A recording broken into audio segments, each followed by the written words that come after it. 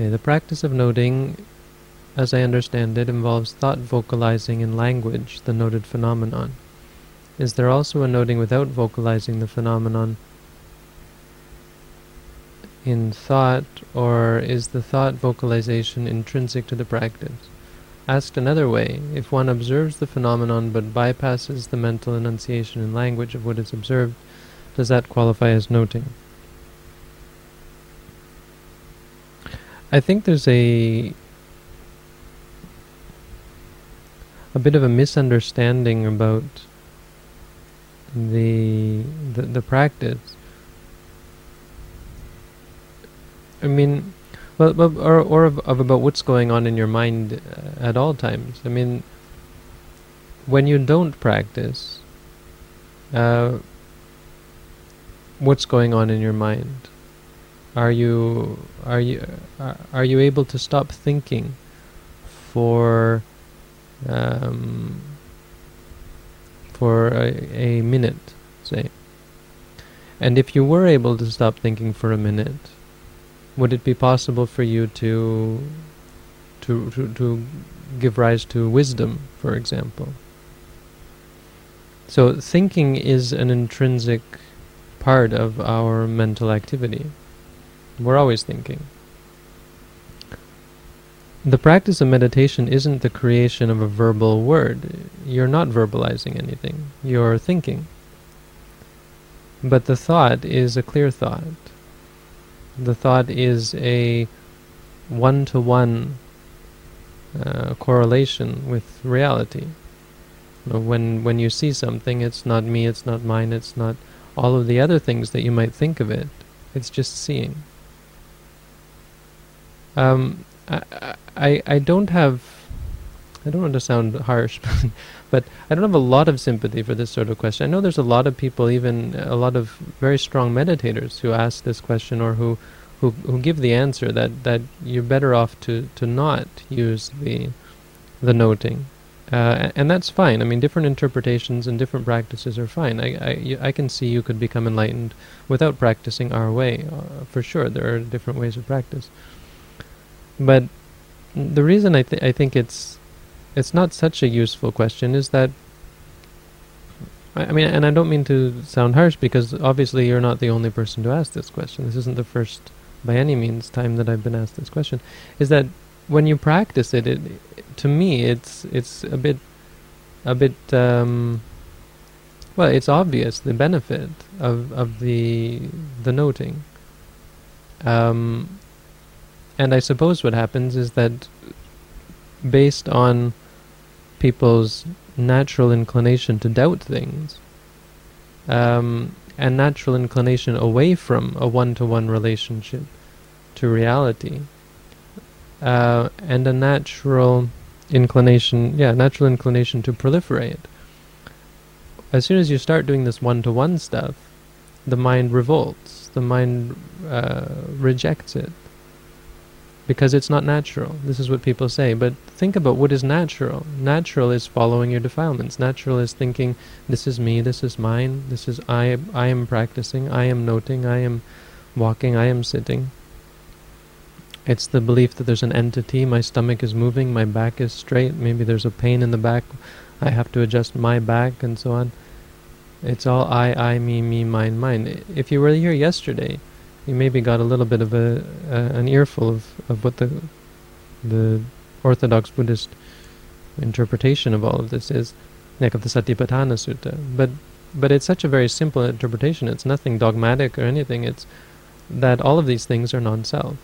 There is no person doing these things.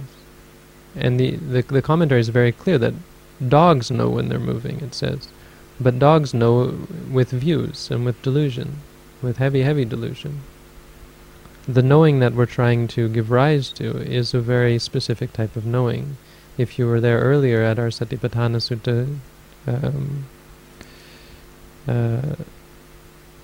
study sessions, you would know how I explain the words that the Buddha used, like patisatimatta, which means for patisatimataya, for the purpose of just knowing the object as it is, or of remembering the object as it is. So the sati, the mindfulness that we're trying to get, is a one-to-one relationship. You don't have this in your natural state. The natural state of observation doesn't contain this. Isn't comprised of this one-to-one relationship.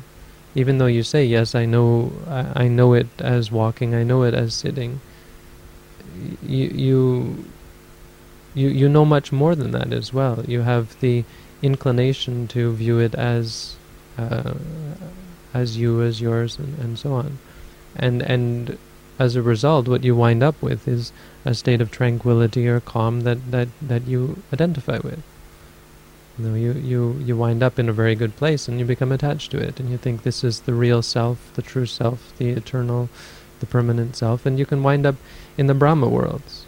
I mean, you have to think that just because you're a powerful, strong meditator who's doing great meditation and getting somewhere, doesn't mean that you're going to become enlightened. Brahma is not enlightened. There are meditations that lead you to become a Brahma, and that's not a simple thing to do. It's not easy to become a Brahma by any means, a god. No, you can practice meditation to become God. But from Buddhist point of view, the God is not enlightened. So I think people get the idea that they're able to meditate without this one-to-one relationship, without training their minds, without developing their minds, or fixing the interaction that we have with reality. So and this is my take. Obviously, there are many people who fiercely disagree with me, and that's fine. But the answer that I would give to this question is that no, if it doesn't qualify for the meditation as I practice it, and I don't understand that there would be any reason to stop using the noting.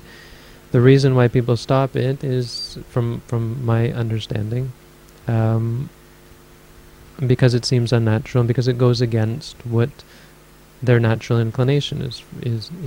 And that's the point, really. That's why we're doing it, because our intention is to change our natural inclination, to be one that sees things just as they are. And that takes a lot of work. It takes more work than I think most people are aware of. And that's the real problem. We think that it should be... Well, we think it should be difficult, but we don't realize exactly how difficult. And we think we're going to learn new things, but we don't realize exactly how new.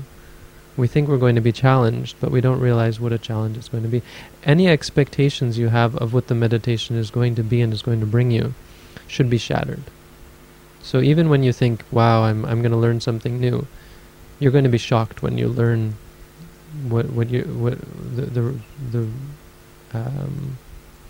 the truth. It should go beyond what your expectations are. So it's not an easy thing for us to understand, which is why in many ways we have to be willing to go with the technique for some time before we make some judgment. And I think if you do that, you'll see that this technique is, well, from my perspective, it's a perfectly valid technique that leads people to come to see the truth and to understand things as they are. I hope that helps.